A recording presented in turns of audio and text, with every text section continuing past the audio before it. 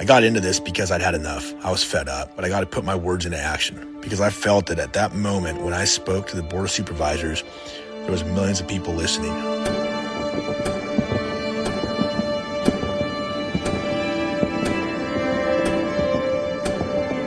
As I've sort of become a leader in this movement, I've realized that people want nothing more than to get on board to get their freedom back. If my voice gets heard and helps people, then this has all been well worth it. If my kids have a better America to live in, then this is absolutely worth it.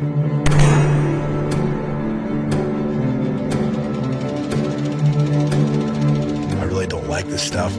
I never wanted to be part of a production or a movie or, I'd rather be out in the fields fighting somebody. If this is the way that we fight, if this is the way that we inspire people to move forward and to come on board with us, for the win, then I'll be here. So.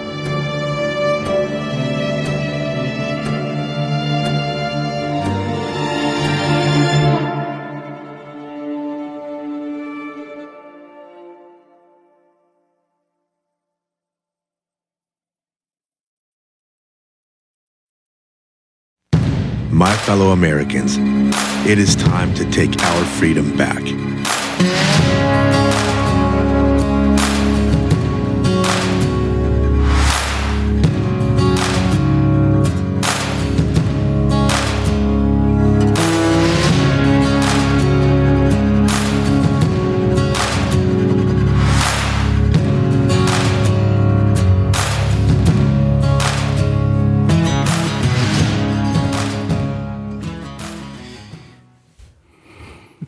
All right, here we are again. Let's do this. Yeah. I think we got something good today, fellas. I'm going to get Darren in, my good friend and mentor. So we've got Darren zoomed in. You got us, Darren? Hi, Darren. How's it going, Darren? Doing good. How are you guys? Good.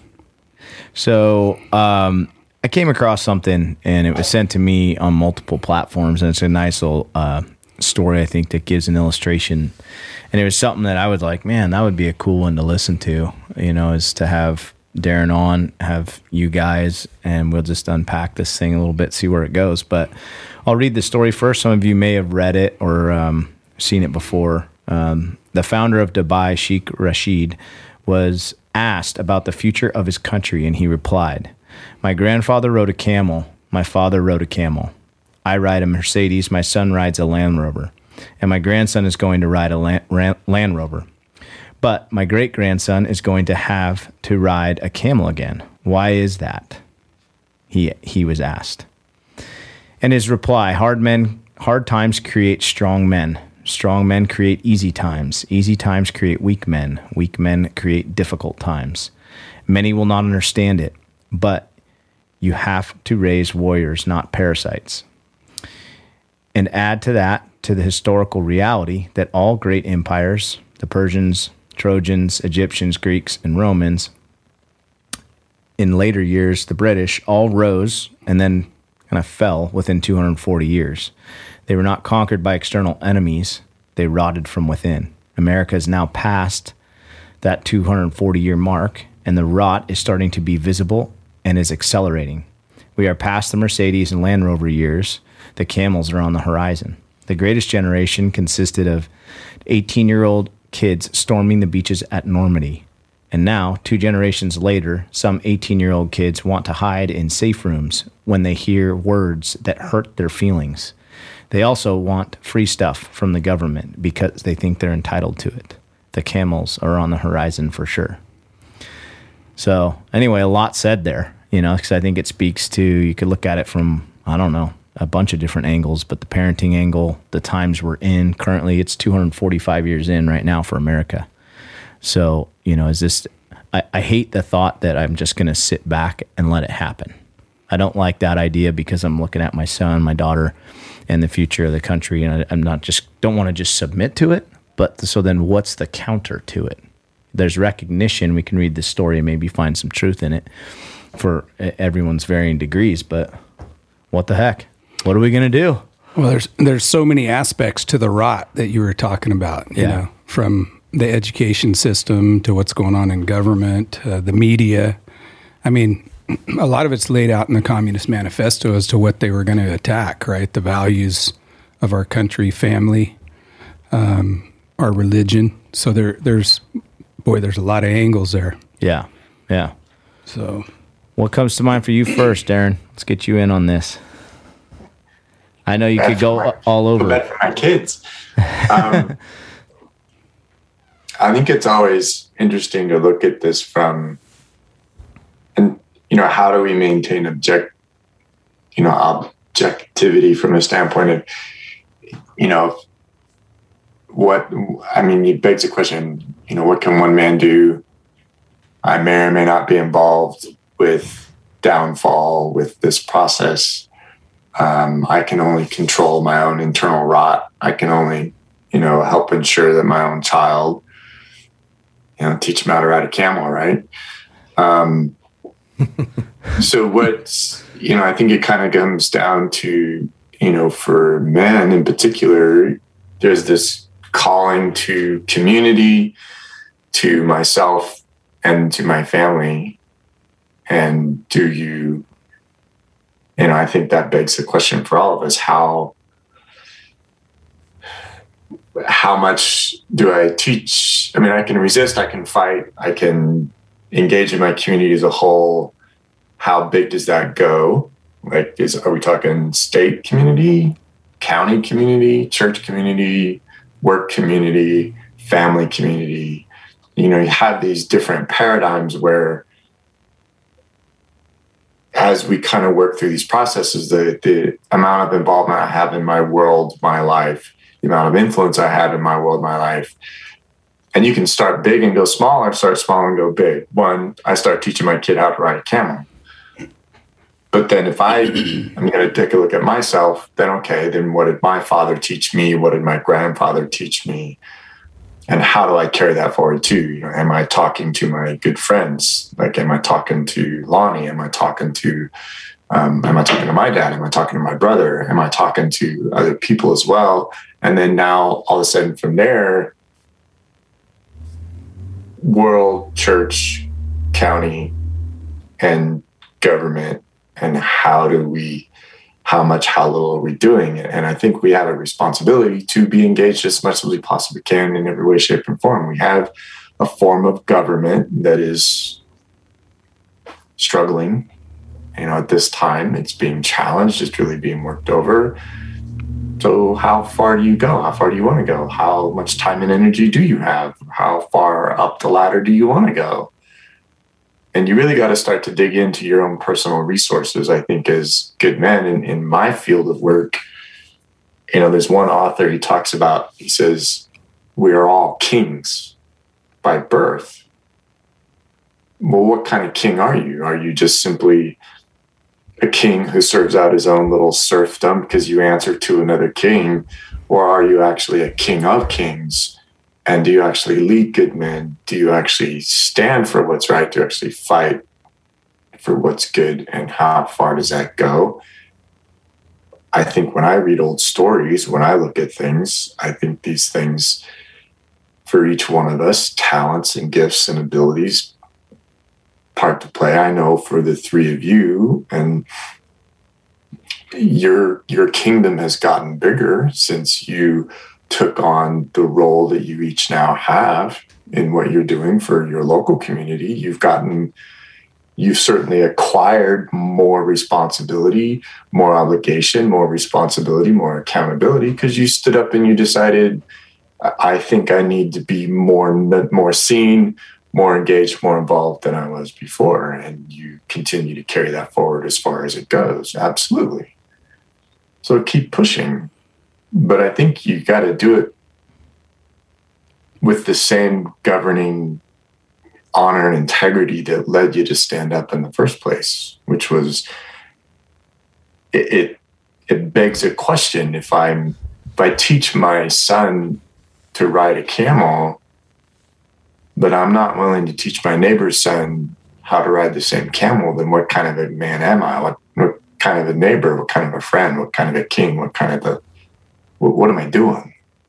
And I think, to me, I always push on my own internal mechanism first. if I'm going to do it, it has to be done well and it has to be done right. And then how far you go really becomes irrelevant because you'll carry it through to, where it needs to go. And I know for some of us, some of the three of you in the room, one of you might not ever leave that room. Really, that might be it. But for somebody else, it's going to be bigger. Something's going to carry you forward. I know you guys are all business owners. Well, already you're doing it there. Your employees, the people that work for you, the people that answer to you, the people that you answer for, keep going. And at least what you have is if and when we're all riding camels, well, one of you might have a son who is a leader of a tribe who, isn't isolated and all alone because there's enough people that can ride a camel, and you start over. You develop a trade route. You do what you need to do because that's what we all do when we need to. You develop, you adapt, you adjust, you overcome, and you just carry forward. Yeah. So maybe the camel riding isn't that bad. We'll go back to horses. Heck yeah. I'm going to teach my son how to ride a camel first. And then I'm going to teach him how to teach the neighbor's kid how to ride a camel and teach that neighbor's kid how to teach people how to ride camels. I think if you do that with honor and integrity, then you will have a group of people which will survive and thrive. Yeah, Rome fell. Last time I checked, Italy's still there. They're still a country. They're all fighting back all over the world. I mean, worldwide resistance. I mean, you're seeing more and more of it. Millions and millions of people in Australia, Italy, Germany, Canada, even here in the United States. And the mainstream media won't show it to you, but I mean, there's stuff going on. And the harder the globalists push for all this tyranny, the harder the people are starting to push back, and you'll start to see the places that are more far gone and have less rights, and they got told to do this and that, and it's just like 5 shots isn't what I got to take a shot every 2 months now. They're fed up. They're done. They're saying they can't go and shop for groceries without a vaccine passport. They're getting. I mean, we've even got that stuff going on here at home now in San Francisco. People are rising up in San Francisco because they're telling a 5-year-old that they have to have paperwork on them, a vaccine passport on them to participate in society. That's how bad we are, where we have adults that don't need an ID to go and vote. Right. But we need a 5-year-old to have a vaccine passport on them. And I think that was the straw that broke the camel's back in while we're talking about camels. In even San Francisco, they're having huge uprisings, which is I'm just super excited about. Well, I think we're turning the corner a little bit. We're starting to win elections, win lawsuits against mandates and that sort of thing. But if you gotta look back at how did we get here is part of the deal. The media is really a lot to blame because they really, for us to end up in this like woke culture thing we got going on, where anytime you try and speak the truth almost nowadays about a certain situation, you could get totally attacked. And you'll see people back down real quick, because they can't take that kind of pressure. And I think now more than ever, it's super important to speak the truth, and in our education system, we have stupid stuff being taught to these kids between CRT and, I mean, like there's a guy that writes about us all the time, this Sean Swaller or whatever his name is. Yeah. He has a PhD by his name, but he teaches gender studies, and to me I won't recognize his PhD because, any sane person knows that there's 2 genders. So there should not be a complete course where every kid has to take, they have to take it for some of their general ed, and I mean, we gotta start standing up against that stuff and using some common sense again, man. That's all I'm saying. Yeah. Yeah, and to maybe now if we unpack the story, getting back on camels, it's not so bad. And that's the conversation that I have with Karina a lot is what are we actually preparing our children for? Which direction? We're not going to have a crystal ball. But what are the things that carry no matter what? Whether you're on a camel or in the Land Rover and need to steward it well, or your job looks completely different. or the friend base or the community, or you're having to face huge hardship or less hardship. Because I think the fear there is Camel versus Land Rover is hardship. Well, if they're prepared for the varying things of hardship, then they should be fine. And that would be okay, because maybe we'll reset these systems that we know are rotting. Well, if it's rot, how do you, I mean... And that's tough, because we're super soft as a society now to think about truly hard times and to even prepare for it. Because, right. I mean, I'm ticked if the satellite goes out for a little bit when I'm trying to watch the news right now, you know? Yeah. So... Yeah, it's pretty hard. spoiled. So we don't have a TV at my house. We don't have no video games or nothing like that. So, I think it's really important to teach our kids, life skills. Teach them how to hunt, teach them how to fish, teach them how to sew, teach them how to cook, teach them how to grow food and can food, and these life skills that. And even if you hope for the best, but you got to prepare for the worst at the same time. Now, on the other side of it, what if you can't do anything in life without some remote control and some, dystopian future? Then my son's not going to be very good at that stuff. But the other side do it. He'll have to marry a wife that's sharp at that stuff. Yeah, that's what I did. I got a wife who's techie. She helps me out, but I teach her how to fish. Yeah, exactly. Yeah. Well, yeah, it is. It's an interesting one. And I don't know, there's all different directions that it needs to be dealt with, whether it be, like you're saying, Woody speaking the truth to, okay, then where?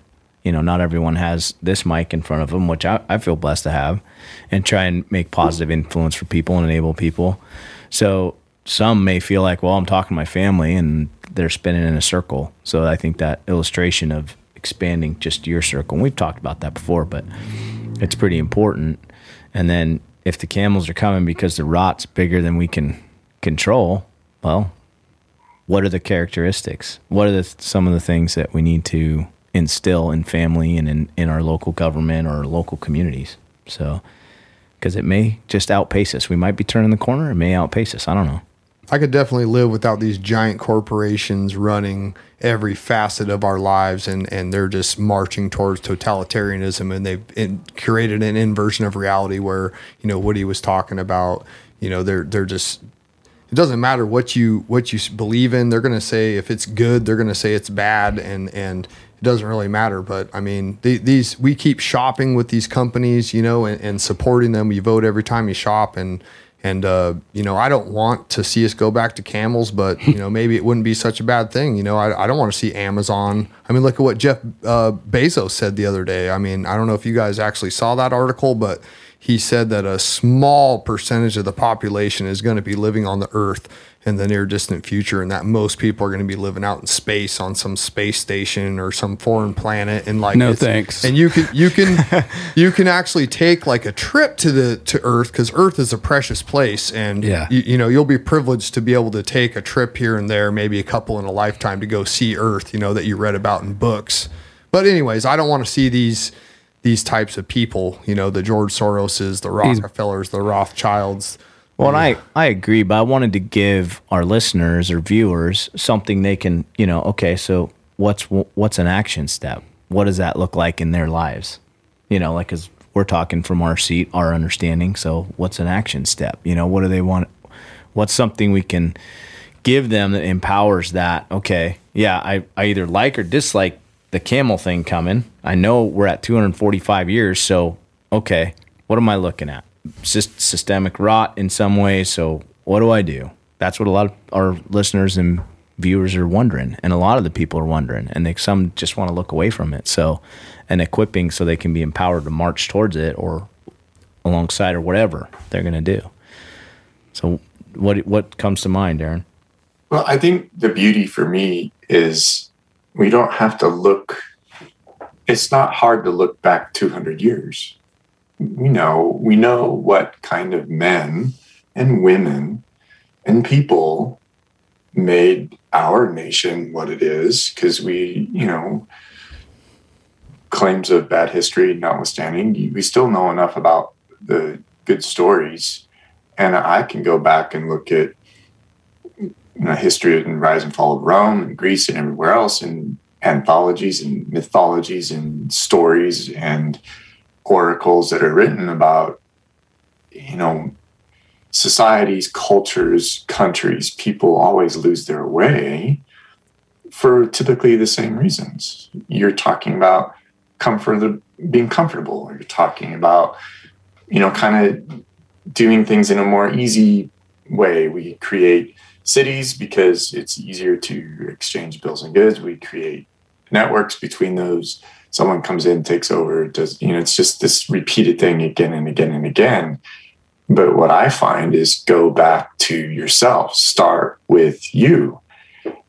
If you're going to have integrity, if you're going to have self-discipline, if you're going to have self-control, if you're going to have any kind of sustainable skill set, then go start with those kind of smaller pieces. Yeah, I have conversations with my kids all the time. Like, God forbid, me growing up, we still had a rotary phone. We're so happy when we got, a push button phone. How cool is that? But so to me, I go back to, I know it's plausible, possible, probable to do these types of things, but if you want to be self-disciplined enough, then really be intentional about going back to the skills I know that I was raised with as a kid about foraging and collecting berries from our property and cutting our own wood and relying on those kinds of things, because when the power went out where we lived, it was days before it came on again. So of course we had, a wood stove that we could cook on and heat water with and those kind of things. Not that we all have to go backwards that far, but be intentional, be deliberate. And I think when I read mythologies, the really cool thing about mythologies that I like to read is it's typically where men lose their way when they lose touch with the earth. If you lose touch with the earth and what it provides, you've got a problem on your hand. If you want to buy it, if you want someone else to get it for you, if you want to engage in other endeavors, then you got to be really clear for yourself. It's not necessarily that I just have someone else pick and gather my food for me. It's I'm losing touch with the idea of tangibly being involved, that my living, my sustenance has to do with what I directly did that puts that kind of food or that kind of experience in my mouth. It's the touch and taste and see experience. And yeah, I don't do that, but yeah, I'm working on having a garden. I'm working on doing all those kinds of things, but I have a profession that I don't have the time to go out and do that. But I certainly go to the farmer's market. I certainly try and create friendships with my neighbors who are growing food. I'm certainly doing those kinds of things because I know the effort and the work that goes into that. If that means you buy only organic, go for it. If that means you just continue to go to the local supermarket and that's what you want to do, that's fine too. If you want to use a grocery delivery service now because you can afford to do that, that's what you want to do. To me, you have options, but don't let the choices you make allow you to become blind or numb to the experience of the tangible reality of your relationship to the earth. Darren, do you think that this was intentional? I read an article that said over pre-World War II, over 80% of Americans could sustain themselves on their own property. And now it's below 5%. I think it's like 3-point-something%. And to me, it would seem intangible, an intangible thing for the government to do. I mean, if the government's gaining in power and becoming more regime-ish, they would want their people to be less independent. Does that? Yeah. To me, that doesn't strike me as independent because I have read and watched enough about, if you look at any empire, it's the same thing. When we become rich and increased with goods, we have a tendency to collect in communal centers. It makes all of this stuff easier. I think it's more a human nature thing for us to seek the path of least resistance. But the reality is there's consequences and to our own detriment. Right. And you look at, the easiest example of this is I don't think it was in the government's best interest to create this amazing city. And then because of the lack of care of the government, disease comes in and wipes out and kills most of the people. That's not intentional. That's just human nature. That's just consequence. That's just the result of what happens when you put a bunch of people in the same space. But you can read, though. You can go to the UN website and read like Agenda 21 and 31, where they talk about intentionally moving people off of the open lands and into cities. I mean, it's all right. I thought it was like a conspiracy theory, but it really is right there where you can go read about it. And, you know, why would they do that? Well, they almost don't even have to do that as a strategy, because there's most people will default to convenience. Yeah, go right along with it. Right, yeah. Right. So it's a pretty. So I think both are true. Yeah, absolutely. Yeah. So then now you have a perfect example of, if I can begin to exercise my choice and the freedom I have, then, because here we have a dilemma. I can raise, let's say I've got 3 kids. I teach them all to ride a camel. One of them doesn't want to. They have the freedom to pack up and go live their life the way that they see fit and choose to do. And I can't demand and expect them to follow in my own journey, but by the same token, teach them. If they want to do it, great. If not, then, in this example you're giving, I might have one kid who wants to stay and live off the land with me. I mean, the other kid is like, I'm tired of working this hard. I want to go do something else and try it for myself and see if, it is better on the other side, and say, love you. We'll be here when you come back, hopefully.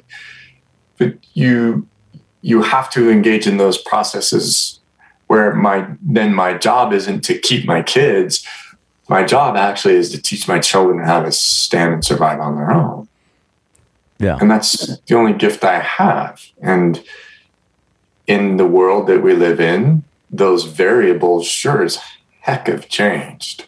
Yeah. For all of us in pretty profound ways. So that's probably what a lot of what that story is saying. It's like it's changed so much. So what am I actually dealing with? Because I think about that all the time. Like I watch a movie where they're, wagon training across, and I was like, man, in some ways, that's so simple. I've got to just deal with these. Now I'm trying to deal with what is going on. I don't even know which direction to look of what I'm actually dealing with. The globalist agenda, the UN agenda, the this, the that, my dependency, my inability or ability to deal with myself. Like you said, you start internally. So this is where I think people get lost.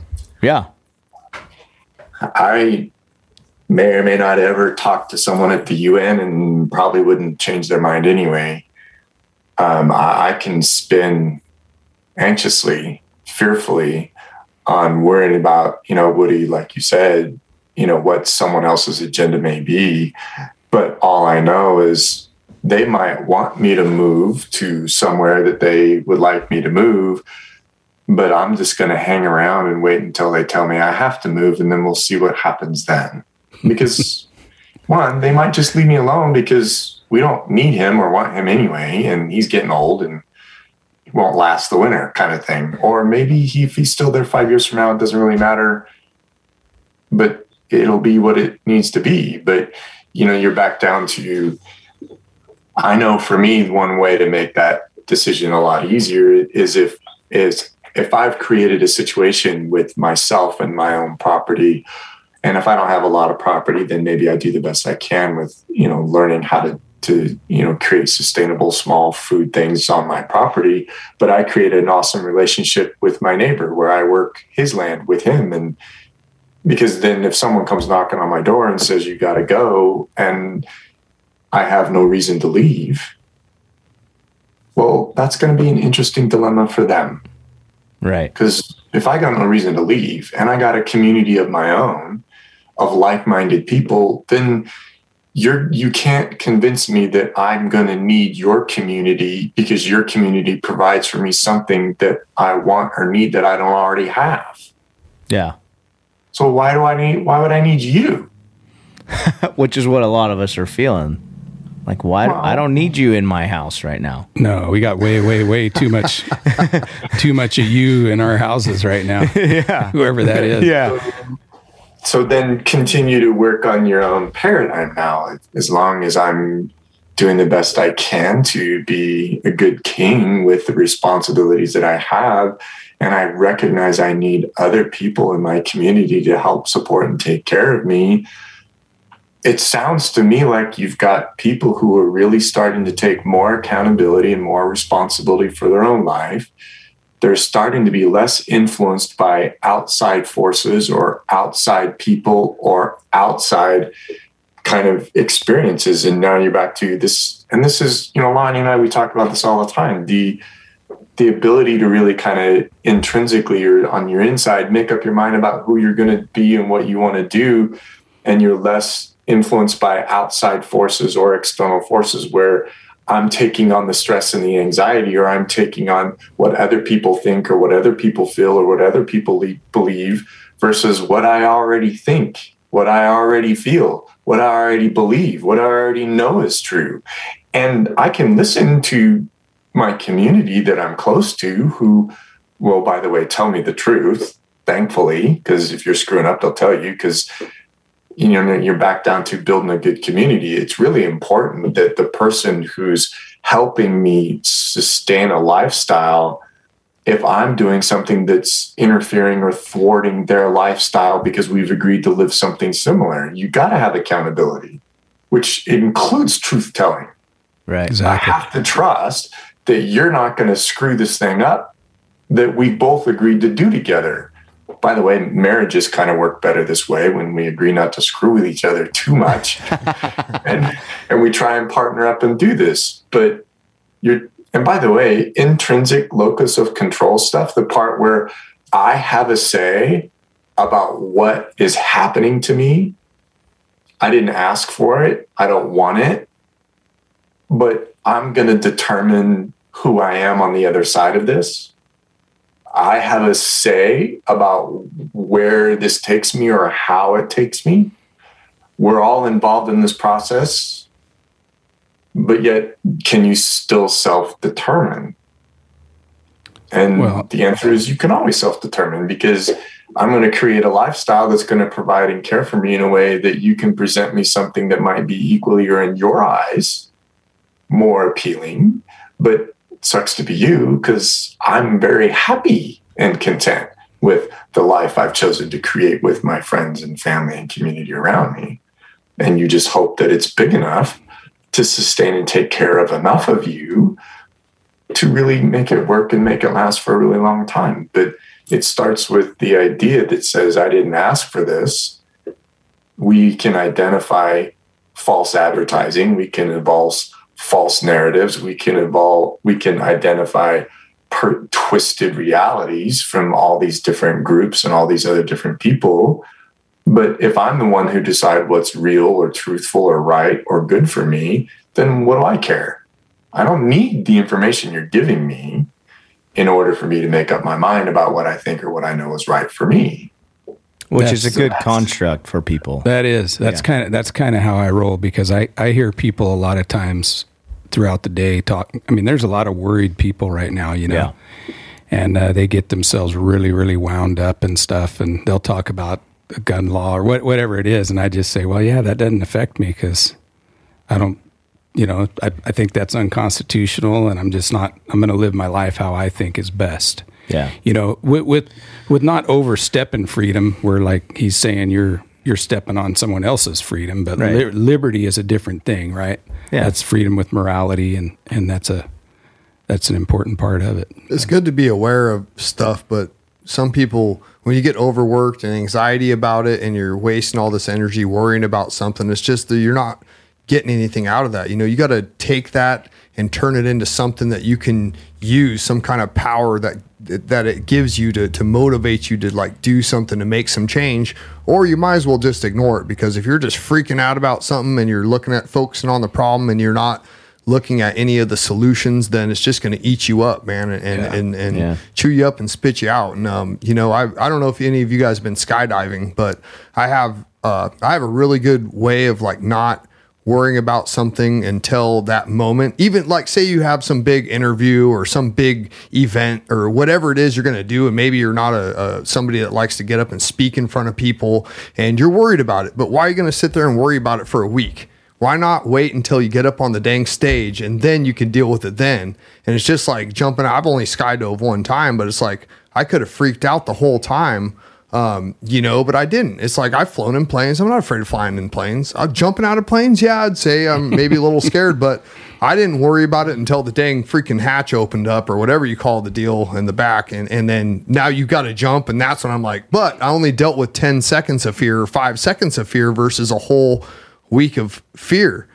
And there was a comedian, I don't remember who he was, but he kind of broke it down like he was talking about getting pre-pissed about stuff. Like, he's like, man, he's like, because like say something, you think someone's going to do something or something's going to happen that's going to piss you off. So you get pissed off before it actually happens. You know what I mean? And then it happens. Then you get pissed off again. Like, why get pissed off twice when you can get pissed off once, or you get pissed, or you don't even get pissed off, or you get doesn't pissed, happen. You get pissed off about something that doesn't happen. And then, you got pissed off once when you didn't even have to get pissed at all. But anyways, but I think it's links to the confidence piece, like it being tied to your food. Okay, now I don't feel that that's as threatened at whatever level that is for the individual. I think that's important because that's what creates a lot of fear.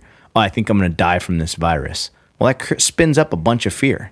So you have to know your baseline health and be owning that, right? To then properly, hopefully, or with a good, clear mind, navigate how much risk you actually have from that virus, right? Because some people it's adequate, right? They have some pre-existing conditions where they sure as hell better not get it.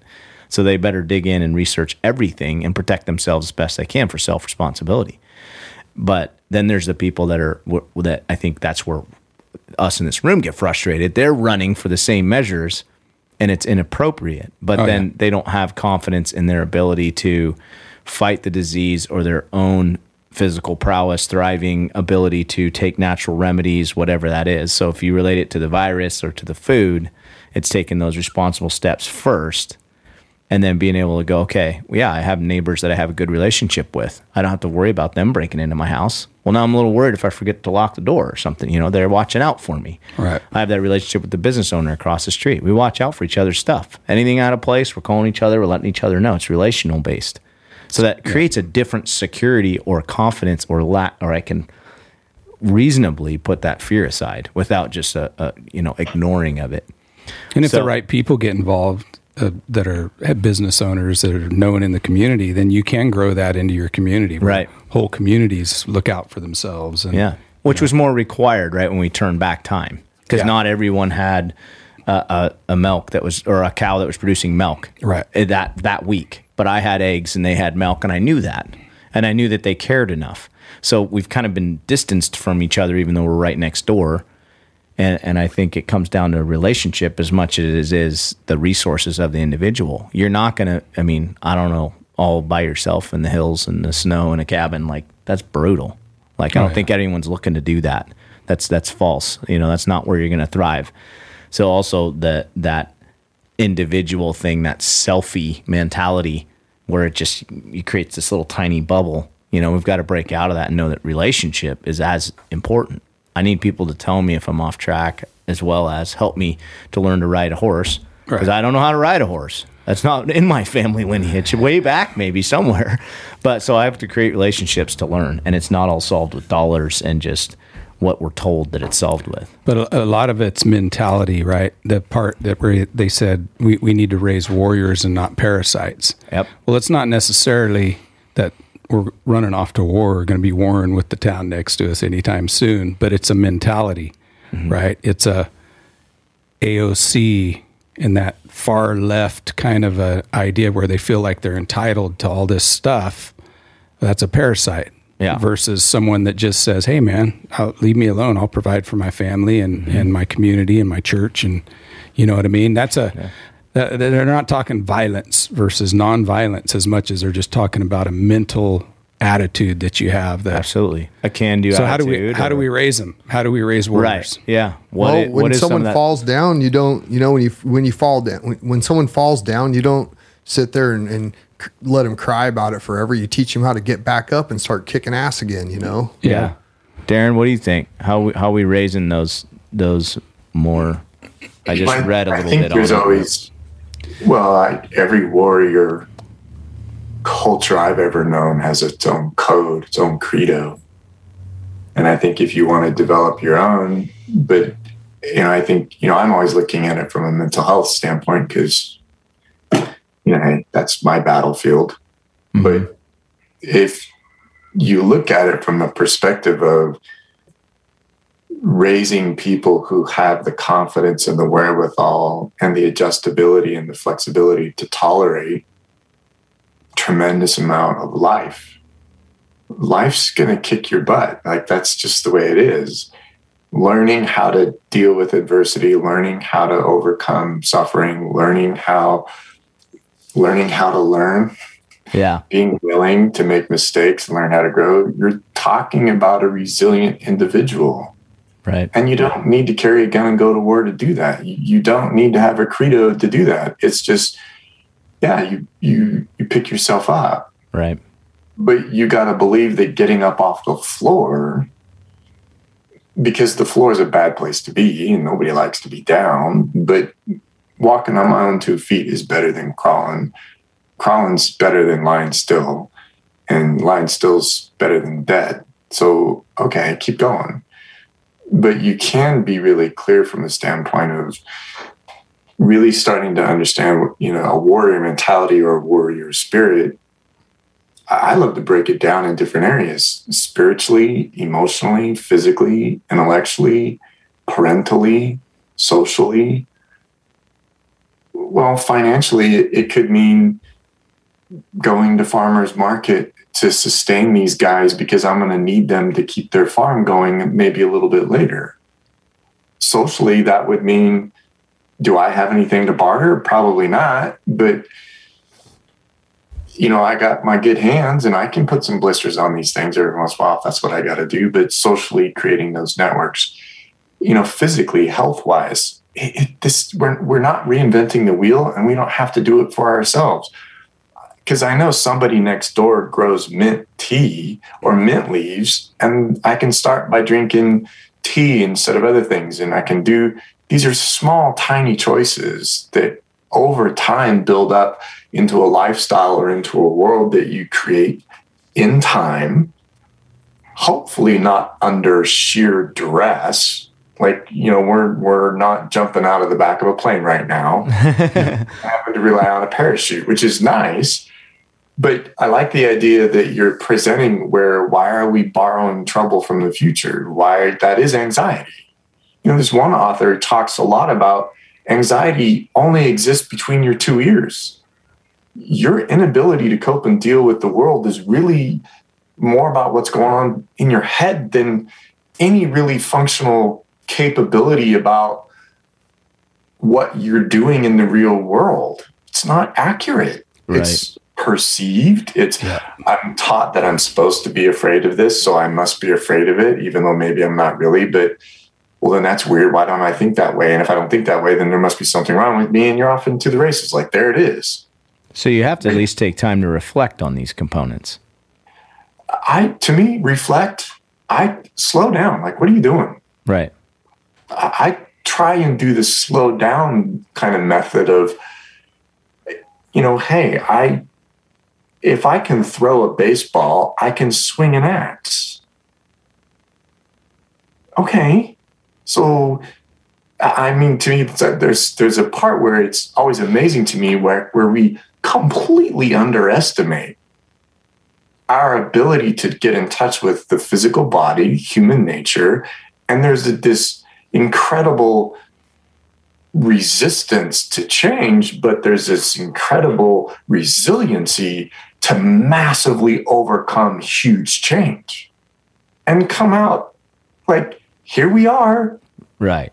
Yeah, 240 years for the rot to appear, but I think we've been doing pretty good for 240 years for being such a young country to accomplish what we've done in such a short amount of time. You're talking, come on. You take 1,000 years ago, what they did in 3 generations is nothing compared to the difference between my great grandfather, who came across the Dakotas in a wagon, by the way, and my grandfather, my father, and now me. Yeah, pretty comfortable life. Soft? Oh, more than my grandfather for sure. The guy was a union buster. Short little man. Not a nice man. yeah, that's not me. So yeah, I'm soft. And I know for a fact if he saw me, he would accuse me of being this Dubai sheik's great grandson who's as soft as he could possibly be. Even though I thought it was horrific, the fact that, you know, my dad would tell me when I'm 11 and 12 years old, why he's a builder. He's like, why would I pay for a backhoe when I've got you? Yeah. That's what my dad said too. So, there's this generational piece, and I think be careful. We're not reinventing the wheel here. Right. We've learned tremendous things in our own lifetime. It's not a massive stretch to reach out to our children and to our neighbors and get in touch with their journey as well and understand we've all experienced hardship. We've all experienced difficulties. Some of it may have nothing to do with pulling something out of the soil, but we failed at businesses. We failed at marriages. We failed in relationships. We failed financially. We picked ourselves. Like, we've all learned through hardship.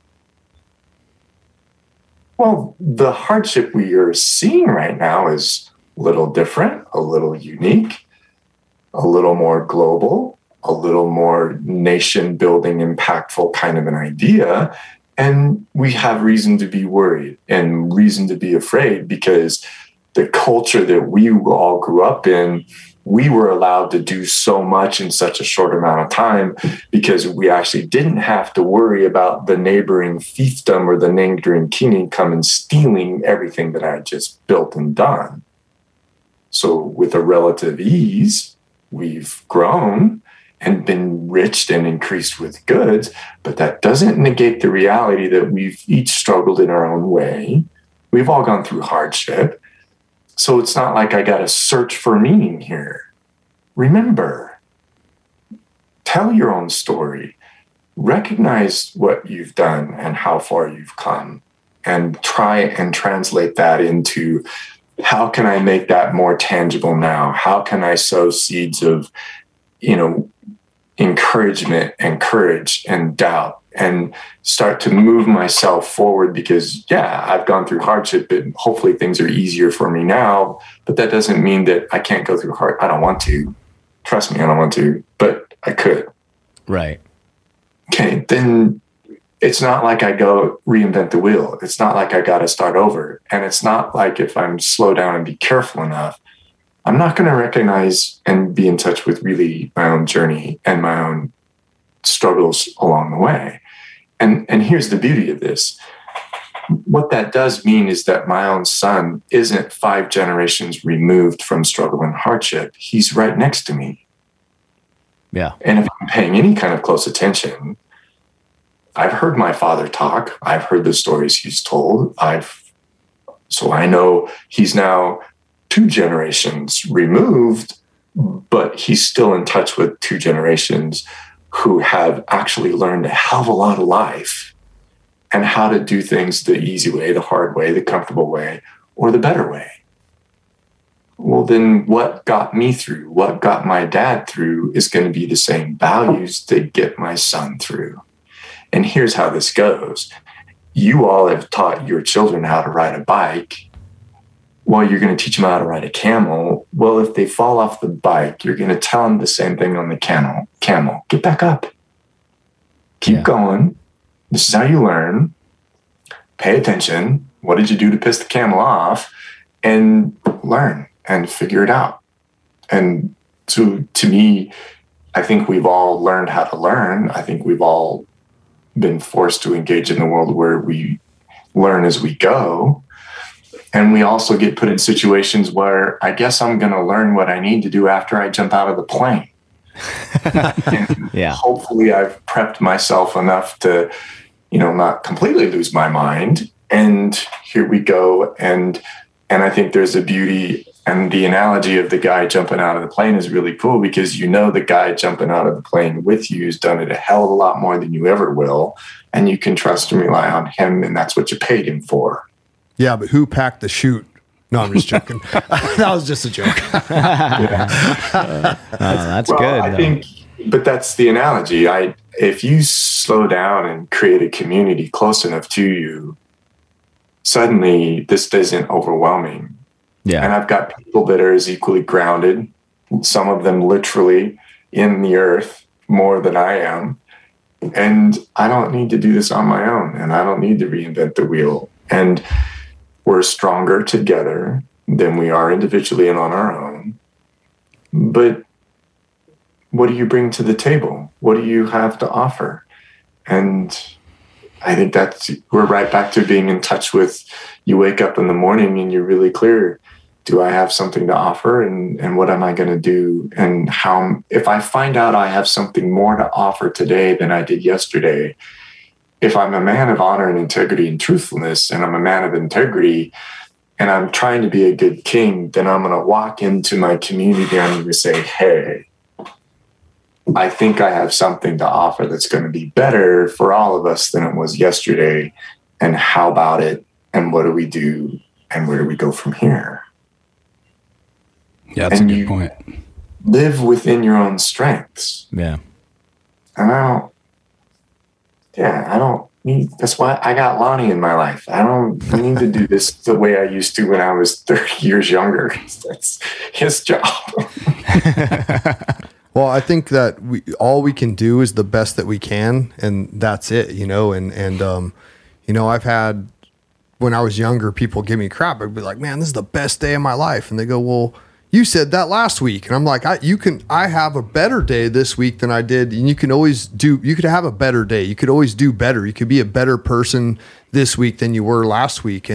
But the thing is, you can't go past that. You can only do the best that you can, and that's it. And as long as you're trying your best and doing what you can, you know, then that's it. You can't be hard on yourself if you're trying your best, you know. And I wanted to circle back to where we were talking, you were talking, Darren, about where do we start? Do we start, you know, with our families? Do we start with our community? Do we start with the state? Do we start, you know, and you know, I think you got to start with yourself first. And, you know, if you're like a healer, if you're like, say you do energy work or chiropractic, or it doesn't matter, you know, you have to be overflowing. Your cup has to be overflowing to be able to help somebody. As a therapist, if you're suffering, you know, and you're going through all this anxiety and depression and who knows what, and you're trying to help somebody else, that's not going to work out the greatest for the person you're trying to help if you're not doing the work that you need to on yourself, you know? So I think first, individually, you have to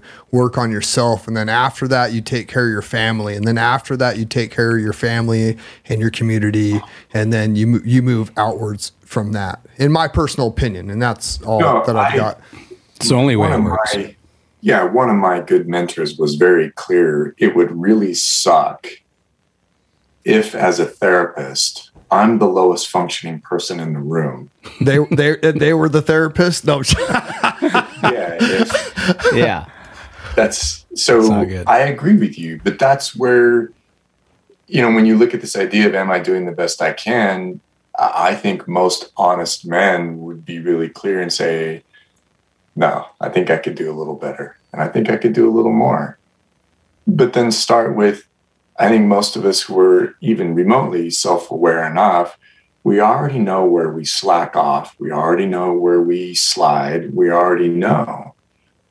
But typically speaking, those are areas of growth that are more difficult and hard for us to confront and deal with, because you got to get off your ass and you got to provide some level of money. But now what I'm doing is I'm working myself over my own integrity. I cannot ask my clients to do stuff I'm unwilling to do for myself or won't do for myself.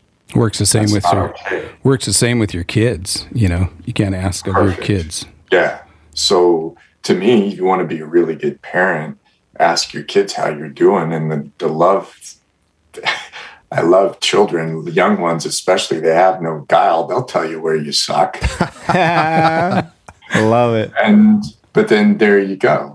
Yeah. If you really are doing that. But to me, that leads to the same thing. If my children are asking me to show up in their life and be more available to them, I'm pretty sure my neighbor, my wife, my community would do better if I showed up and was more involved in their life too. But you're back down to this piece I think we really have to work over. You are a king. What kind of a king are you? And if you recognize that the world would be a better place if you showed up, then you know you're not showing up, and work it. And that's where the rubber meets the road for all of us. I think the beauty of what you guys are doing is even this relationship here. Lonnie doesn't have to drag me kicking and screaming because I owe him a debt of gratitude and I'm accountable to him, and he asks and I support him. But I spend a tremendous amount of time supporting him and talking to him because he's chosen to put himself out there in a way that I'm not going to, I don't want to, and probably don't need to, because I'm the guy behind Lonnie, helping him and supporting him. But I also know you 3, 4, your group, your community that you're building, it might not be one of you, but I know any candidate for county government or further would be vastly better to be supported by a good group of men like yourselves. So it doesn't need to be you, but you could certainly be a launching pad for them to keep him connected, to help him stay rooted and grounded in his value system that brought him to you to begin with. And there it is. It might not be you, but it might be someone who you support and bolster, who's got the talents and the gifts and the ability and the desire and the wherewithal to carry this thing as far as he can carry it, because this is where you've landed and this is where you're best served about how you're taking care of the world and the community around you. And we all have families and close friends and counterparts, wives, partners, who they are suffering or experiencing consequence of the choices and decisions that we make, but we're there for them in the same manner. It's all so to me, we're not reinventing the wheel here. You're already doing it. But as long as you start with self-confrontation and you're really clear, honesty and integrity to me means if I open my mouth, I can't lie to you because you'll know I am. Where if I'm asking you to do something that I'm not already doing, well, 2 things happen. I don't have to do squat about it because I ain't going to do it because I'm not doing it already. I can tell you to do it, and it makes my life easier because you're going to do the crap that I don't want to do. Well, we're not building community now, are we? No, we're just offloading responsibility. Yeah, this is the weakness crap where then you end up with someone who's willing to do it, even though they're not the most qualified or the best suited position. But, you're back to, good men doing nothing, bad stuff happens. Right. Okay, absolutely. Well, if I'm a good man doing nothing, then I'm telling you what kind of king I am. And I can tell you just from my standpoint, I have a problem when I look in the mirror. And as long as you can work yourself over that paradigm, I'm pretty sure you can look your kids in the eye. You can look your wife in the eye. I know I can look my friends in the eye. Keep going. Can you look your county constituents in the eye? Can you look your state and governmental people in the eye and know that can you do that? Right. And if you can't, then what the hell are you doing? Yeah, well, and that's where to start, because when we keep asking people on here show up to the different things or the importance of it, they have to be working themselves over to even get to that point. To be, okay, I have the capacity. I need to make the time. I do need to prioritize this. I'm not there, and they're asking me to be there. If you're listening to this and we're asking you to be there, then there's your ask. There's your community piece to show up. So do a little self-work and then hopefully show up. Heck yeah. What do you got right there, John? Was that something you were going to read? I didn't. Oh, man, I didn't know if I figured we were going to be talking about Rittenhouse at one point, and I just wanted to put my own little spin on it. If you guys want to hear my piece. Yeah, go ahead. Hear my piece on it. All right. Pull up the second one that I threw out there. And so the second link, so everybody's celebrating, about Rittenhouse winning. And this morning I woke up and I was war gaming this thing out. Like I think about this stuff constantly because we're playing this game of chess here.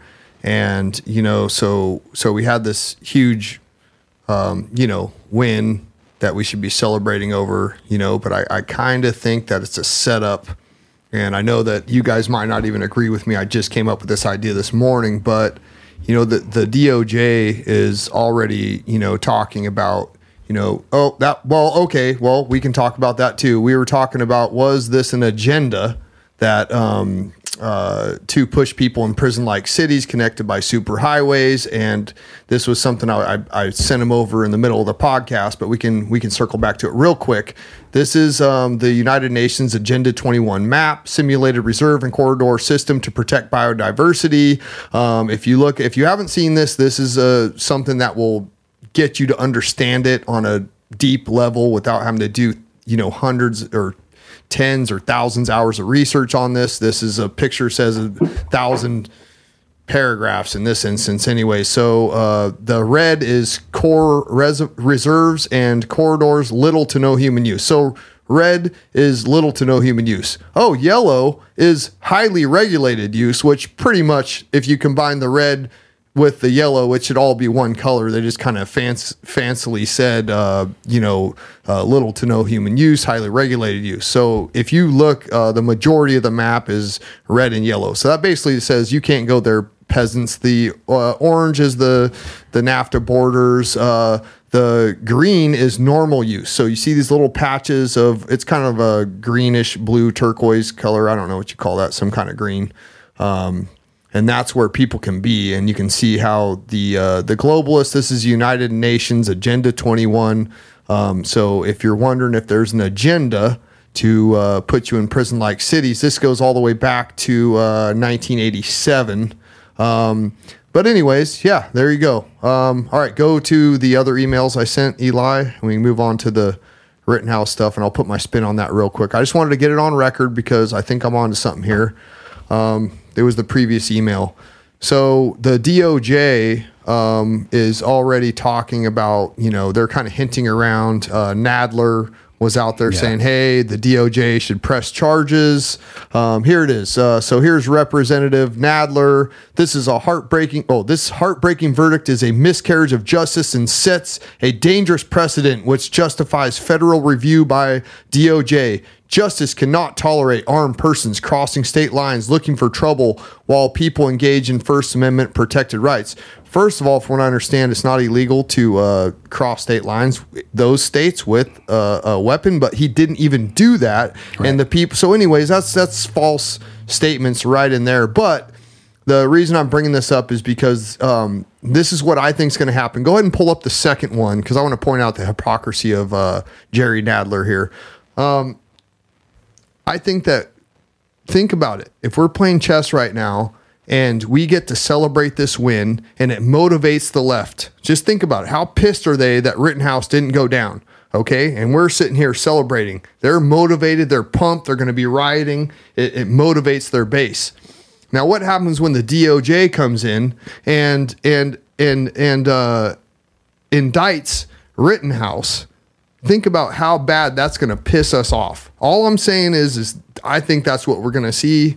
Call me crazy, but I wanted to get it on record. So there you go. That's my theory on it. I think they're trying to pit us against each other the best they can, and I don't think they're going to let Rittenhouse get away with this. And I think it falls right into their agenda of keeping us divided and fighting with each other. So the same guy that's saying we can't let this happen, okay? We can't let this injustice happen and this corruption in the justice system happen. And Rittenhouse, who obviously there was all kinds of film footage, obviously it was self-defense. Everything he did was within the law. It doesn't matter. They're just going to sit here and double, triple, quadruple down on lies. So back in January 20th, 2001, Bill Clinton commuted the sentences of a pair of radical leftists. Okay. So, he basically, he petitioned the Clintons to, pardon the terrorist Susan Rosenberg, who planted a bomb outside the U.S. Senate chamber in 1983 to assassinate Republican senators. Okay, all the senators were in there, and she planted a bomb, and it blew that area up. And luckily, 10 minutes before the bomb went off, they got a tip that the bomb was going to go off. She tried to blow up all of the Republican senators, okay? And Nadler petitioned to have her pardoned. And now I'm just saying, the same guy that says, oh, she's not a bad person, let her go, is trying to say that this kid who was a patriot who tried to defend his community and stand up for what was right is that's injustice. I just wanted to point that out. Well, I just to go back to the piece where I know we're out of time, but to go back to the part where we were talking about raising warriors versus parasites, Kyle Rittenhouse, whether you like him or not, is a warrior. I mean, he's a kid that was volunteering his community in different levels of, from being a lifeguard, being part of the fire reserve. What is that called? That youth, the explorers, police explorers. And then when he saw trouble, he went there. Yeah, he went there, and that's an American way and a warrior way to carry yourself, you know. And I have no doubt, and listening and watching the trial, he didn't go there thinking, man, I hope I get to shoot somebody tonight. He went there thinking, man, I'm going to keep this business from getting burnt down. That was his mission.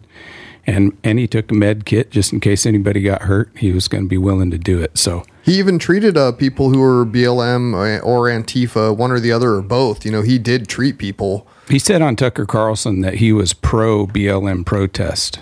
Well, if you're pro First Amendment, exactly, then you're going to support anybody else's First Amendment. You know? And that's where we need to be. They've got us divided and fighting with each other, where we should be supporting, you know, different points of view. And whether you agree with it or not, you have to.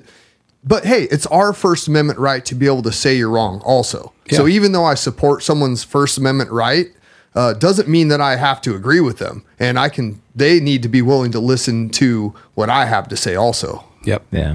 Exactly. Yeah. Well, interesting little side note on Rosenberg, the bomber. That's one of the founders of BLM.